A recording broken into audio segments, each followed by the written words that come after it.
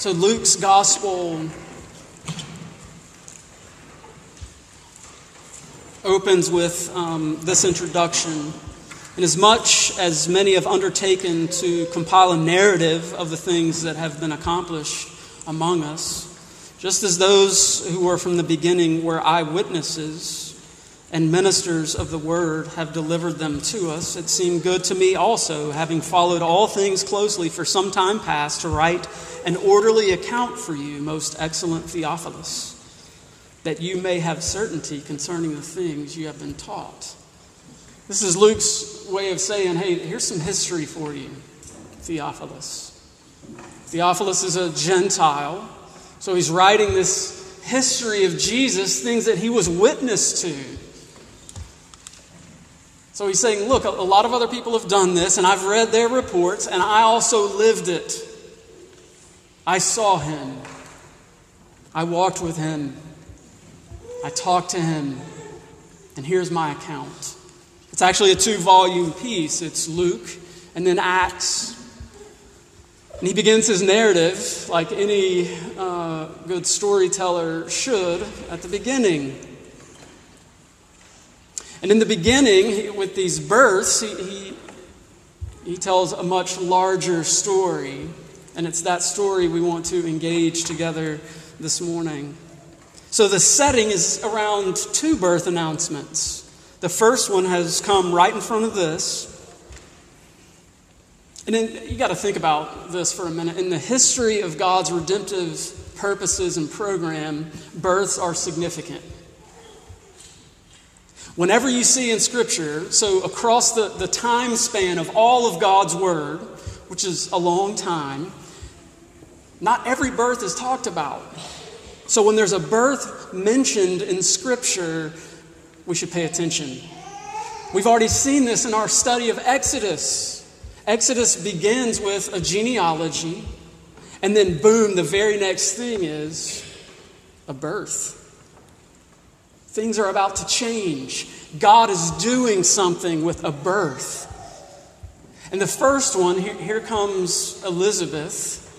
This message going to Zechariah that, hey, your wife, who's beyond her childbearing years, your wife is about to conceive and bear a son. And in that encounter, he didn't really believe. It was in the temple. You can go back and read it.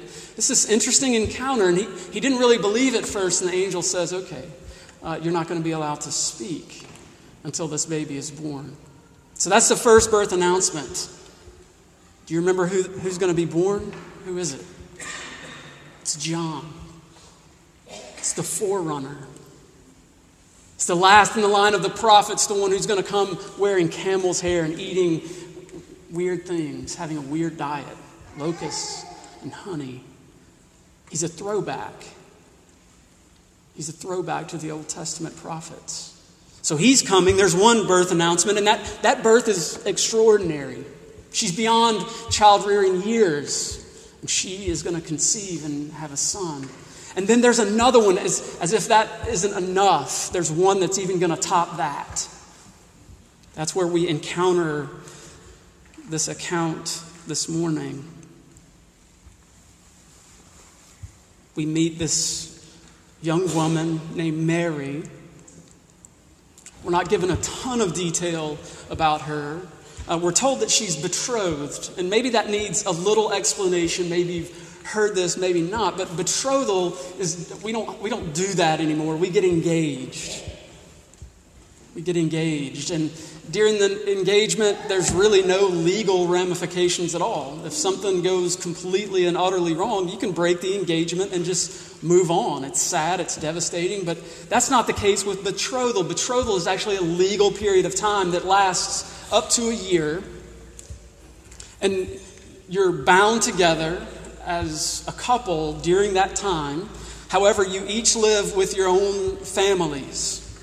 Then at the end of that time, the husband goes to his bride, to their house, for a huge celebration, sometimes lasting a week or more. This huge celebration. At the end of that celebration, that's the end of the official betrothal period, they go home.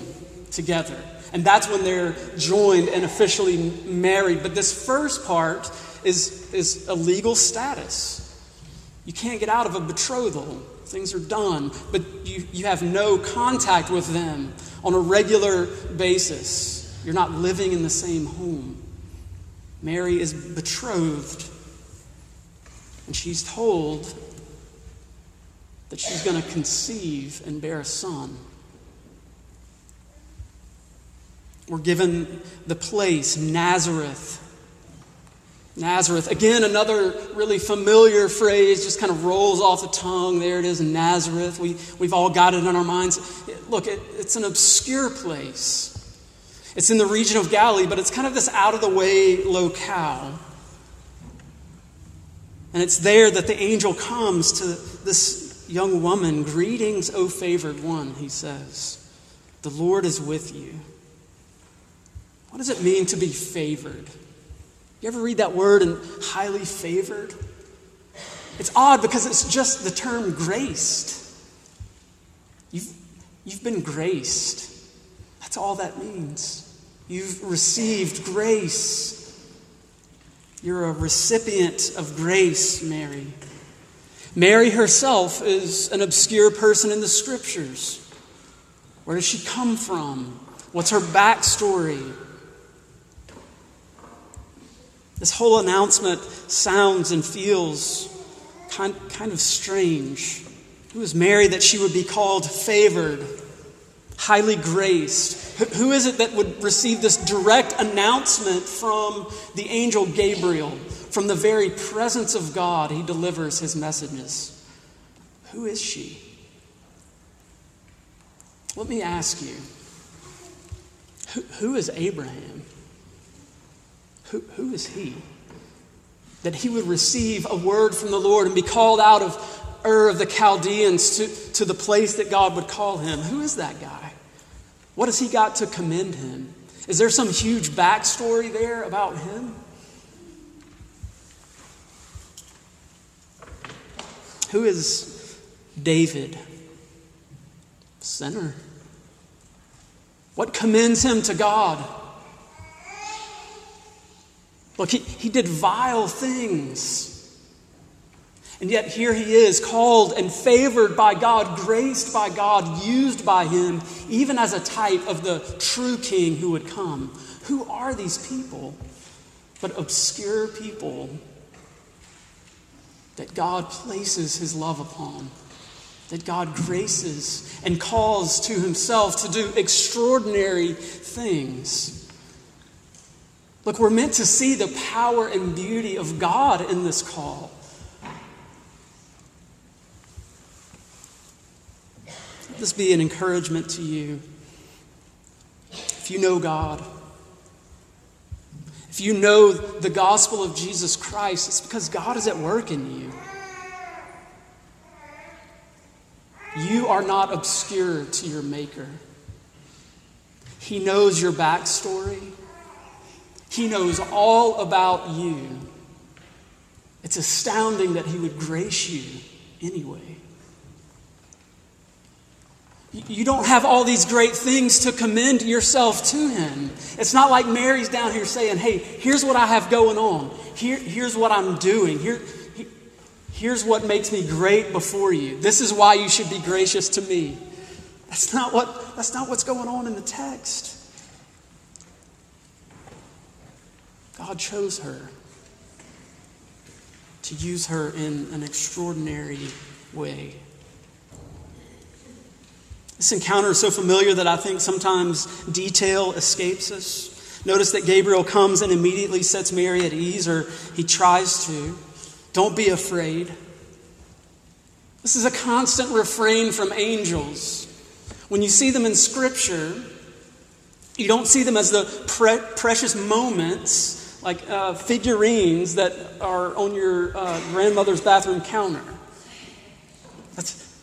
You know what I'm talking about. We've all seen those. They're very cute and they're very childlike. There's absolutely nothing about them that's intimidating whatsoever. Listen, those are cartoon angels. Whenever angels encounter people in the scriptures, if they want to get anything done anytime soon, they have to set the person at ease, because usually they've just fallen on their face. And they have to say, no, hold on, it's going to be okay. Don't be afraid. The instant reaction to angels is often fear. I'm about to die. This being is going to take me out. It creates a great anxiety. So immediately, he sets her at ease. The announcement to Mary, behold, you will conceive in your womb and bear a son, and you shall call his name Jesus. The announcement is to a virgin who would conceive. Who is this son? Who will he be? This is the story of Advent, a story of coming, a story of the Lord Jesus Christ incarnate.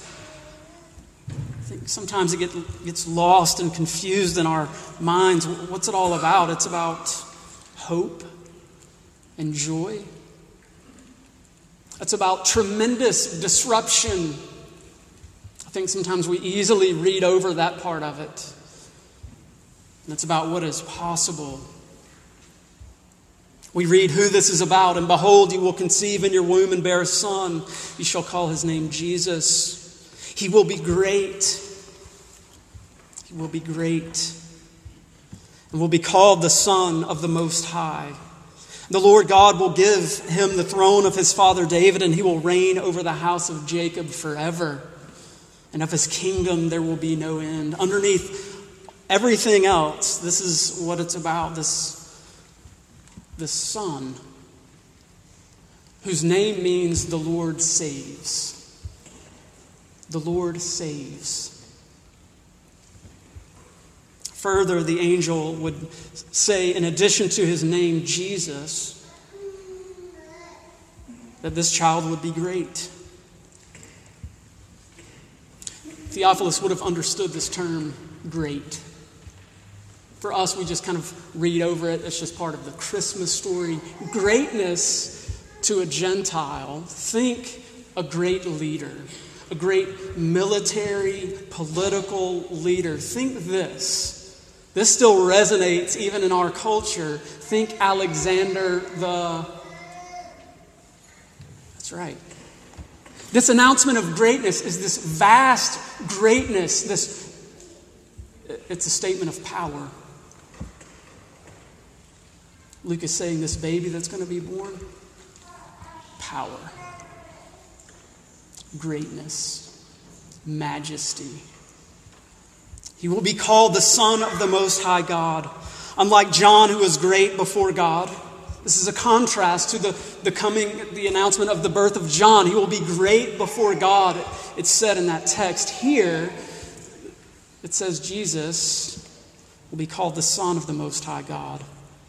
The Lord God will give him the throne of David, and he will reign over his people forever. His kingdom will have no end. To understand that there is hope here, you must understand that there is great expectation, that there is longing, that things aren't right. They're not the way they're supposed to be. Otherwise, why would this inbreaking of hope, this inbreaking of Jesus mean anything? There's a great need for hope. I love the way stories are weaved together. So if you read a lot of books, it's inevitable that you'll come along one or two that are very disjointed at the beginning. You're reading along and the story is fractured. You have this one plot going on. Les Mis does this. Crime and Punishment does this. Some other great works of literature take on this motif. You're reading along and there's a plot. There's a story here, a tiny little story.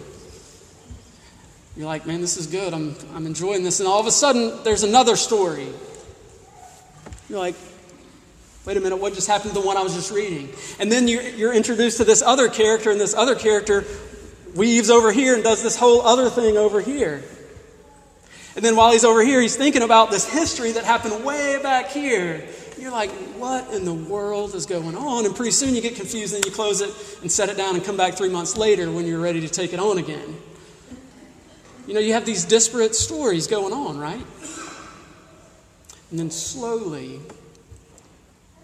masterfully, beautifully, all these stories start to weave together. And the characters start coming into contact with one another. And the plot, instead of having this choppy thing, all this stuff is revealed to be beautiful and vast. So much bigger than you originally thought when you were reading this little great story. You see this grand story is being told. That's exactly what's going on here with Gabriel. He's bringing threads together. These scarlet threads that run through Scripture. He's weaving them together and saying, hey, this is all about this child. All these threads, all these stories in the past, they're all coming together in this baby that's to be born. This baby will be great. This baby will be the Son of the Most High God. Here, this is a distinguishing title. This is not the same as children of God. For Israel in the Old Testament, it's not even the same as you and I. This is the only begotten Son of God. It's a unique title. Yes, we are adopted heirs of Jesus. Absolutely. We have an identity that's in Him. But I want us to know that this is unique. We are not the children of God in this way. The way that Jesus is called here, the Son of the Most High. There's a uniqueness to this. Jesus will be given the throne of his father David. The strands here are coming together. Our Old Testament reading today is exactly that, this anticipation of a great king who would come after David. Now, David ranks as top-notch king in Israel. When Israel thought back to their history, when they list their kings, David is hard to beat. You can't top David. Yeah, he did a lot of things wrong, but he was an incredible leader. He fought for his people. He represented them well. David, this great king. And in that text, we read all these things about what God is going to do with David's descendants. God says, I will establish his kingdom. He shall build a house for my name. I will establish the throne of his kingdom forever. And here there's this wordplay that's choppy. It's going back and forth between Solomon, his true heir, who would build a temple. But all of a sudden he says, but this kingdom is going to be forever. Suddenly you go from Solomon to this cosmic kingdom and this vast rule of a king. The text goes on, though, and it says some interesting things. Verse 14, this is again back in 2 Samuel. I will be to him a father, and he shall be to me a son. When he commits iniquity, I will discipline him with the rod of men, with the stripes of the Son of Men. But my steadfast love will not depart from him. Here, this cosmic king, this son who will have a kingdom that will last forever, is going to be disciplined by his father. Yet at the same time he's disciplined, the steadfast love of the father will not be removed from the son. You must catch that. This is a son who does nothing wrong. This is a son who never leaves the love of his father, but is disciplined. What is going on there? It's the gospel. It's the good news that a king is coming. A king who would bear the punishment for sin that you and I deserve, and yet he will absolutely receive the never-ending, steadfast covenant love of the Father. This king, the son of David, will redefine greatness. This king will have a greatness unlike every other king. He will not define his kingdoms first in terms of what he gets, but what he gives. This king will be the very Son of God. This king will come to save his people.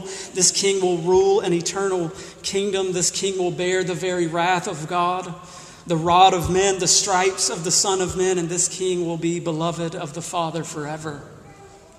That's what's being announced to Mary. This announcement brings incredible hope in darkness. All the longings, the hopes, we long for salvation. We dream about it. And so did they. They longed to be released from captivity. They longed for liberation. This is what we're told Christ has come to do.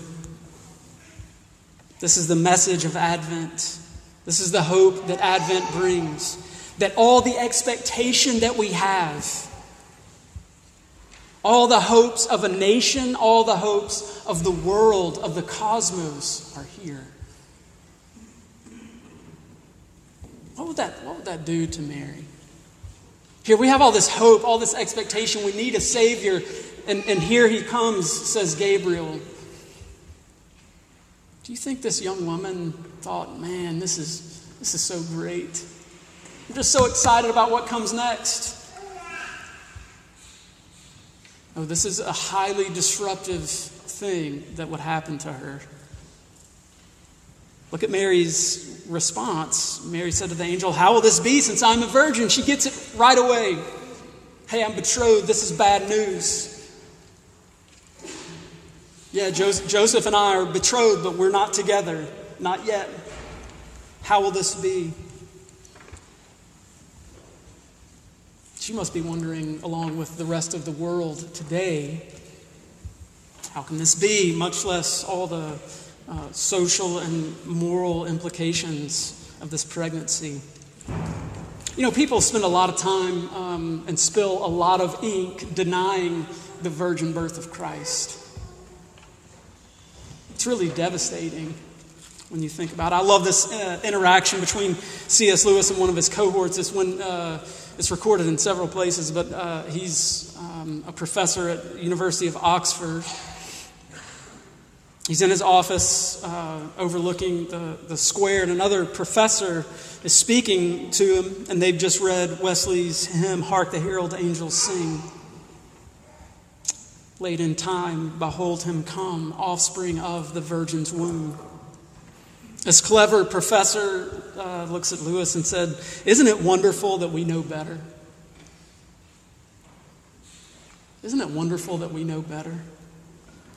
Lewis says to him, "What do you mean?" The professor explains, "Well, isn't it better that we know that virgins don't conceive and give birth?" Lewis says, "But don't you think they knew that too?"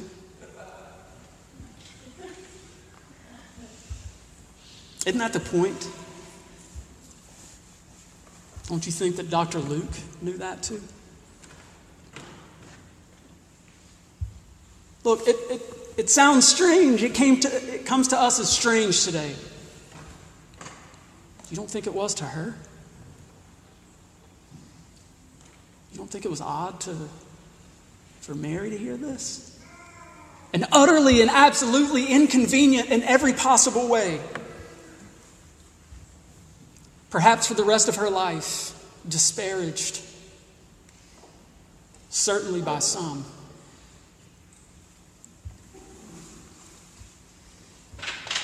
Your version of Christianity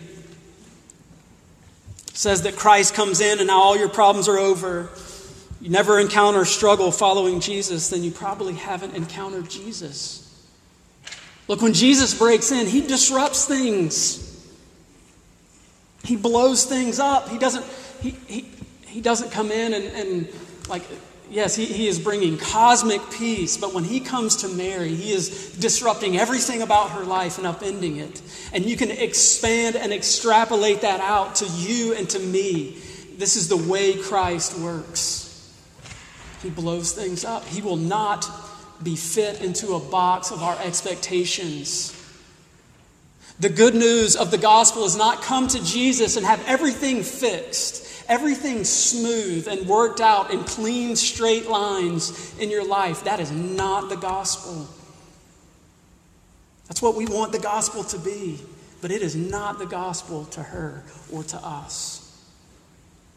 The good news is that the very Son of God is coming in to establish an eternal throne, an eternal kingdom that will have no end, that he is bringing peace. But often when he comes to us, he does so blowing up our expectations. It's not a call to ease and to comfort. It's often a call to a whole lot more questions and pain. If the Jesus that you know agrees with you about everything that you do, then it's probably not this Jesus.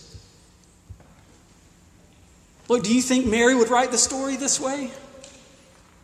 Would you write the story this way? No. And look, if you find your story is smooth and perfect and just the way that you will write it, you have to ask the question, where's Jesus? Where's Christ? How am I being disrupted by him? How is he challenging me and pushing back and leaning in against me in love? What is he doing with me? Ask that question. It's a great one. Christianity is disruptive, it's inconvenient, it's difficult, forcing us to look at ourselves and the world around us in a way that the world doesn't always agree with. Advent is extremely disruptive. It would utterly subvert everything about the world and overturn so much about life for Mary and for me and for you. Advent is also about what is possible. Notice Gabriel's answer to the question of how will these things be? He gives some detail. The Spirit of God will overshadow you. This is Old Testament language again. So when you have the temple there and all of God's people living in proximity to it and the tabernacle, the Spirit of God would overshadow the temple. His very presence would be there. He said, that's going to be you. God's Spirit is coming on you. So he gives some detail, a little bit of detail. This child would be holy, the very Son of God, not like other sons, the Son of God. And he ends with, this is going on. There's also a miracle going on with Elizabeth. And then he says this, nothing will be impossible for God. At the heart of Mary's question is this, how is this all going to work out? How's this all going to go down? I just don't see it. I think that situation fits us so well. That question hits us right where we need to be hit.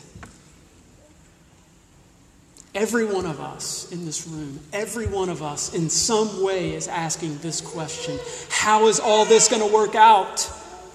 And maybe it fits a new mother. Maybe there's someone in here who understands this question, right down there where she was. How is this going to go down? How can we figure this out? Maybe it fits a crazy work situation.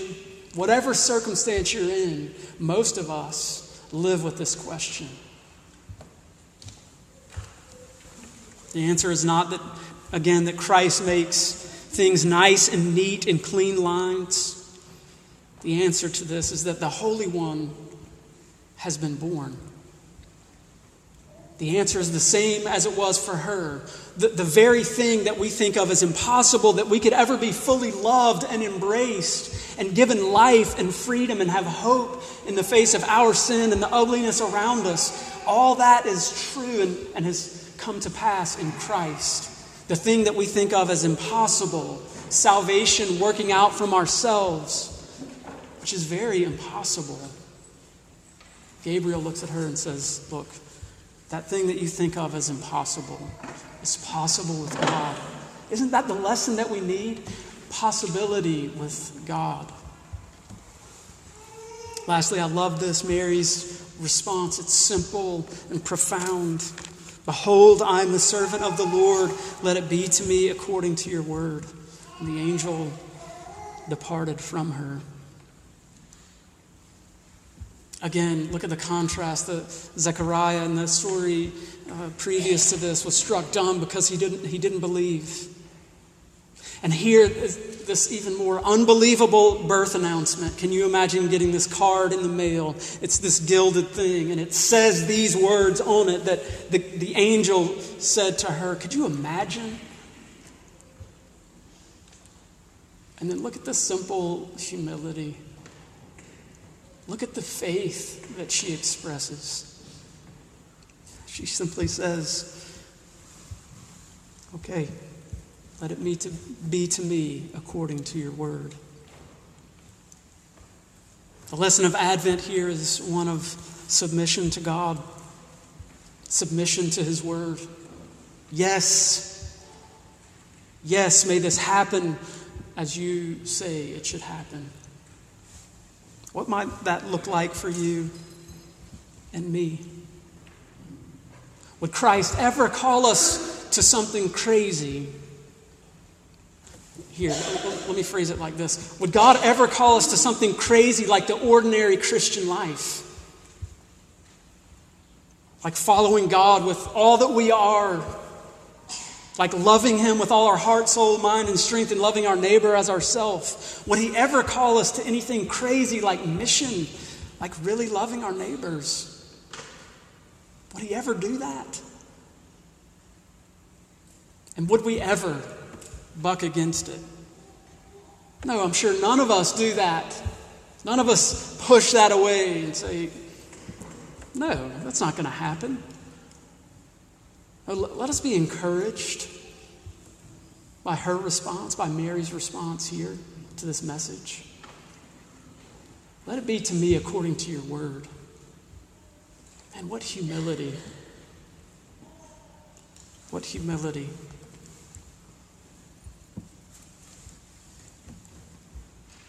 Advent occurred. Christ came, bringing hope.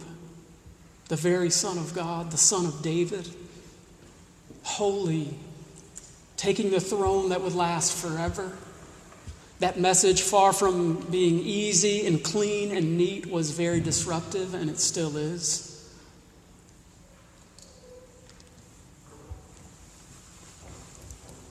It disrupts everything. And yet here we find this great response. I am your servant. Let it be to me according to your word. I want to end reading the lyrics of a hymn. It's the one that Lewis and his partner were listening to and singing together in their office long ago in Oxford. It was written in 1739 by Charles Wesley. He penned these words. Hark the herald angels sing. Glory to the newborn King, peace on earth and mercy mild, God and sinners reconciled. Joyful all ye nations rise, join the triumph of the skies, with the angelic host proclaim, Christ is born in Bethlehem. Christ by highest heaven adored, Christ the everlasting Lord. Late in time, behold him come, offspring of a virgin's womb. Veiled in flesh, the Godhead see. Hail the incarnate deity. Pleased with us in flesh to dwell, Jesus, our Emmanuel. Come, desire of nations, come. Fix us in thy humble home. Rise the woman's conquering seed. Bruised in us the serpent's head. Now display thy saving power, ruin nature, now restore, now in mystic union join, thine to ours, and ours to thine. Adam's likeness, Lord, efface, stamp thine image in its place, second Adam from above, reinstate in thy love. Let us thee, though lost, regain, thee, the life, the inner man, oh, to all thyself impart, formed in each believing heart. Amen. Let's pray.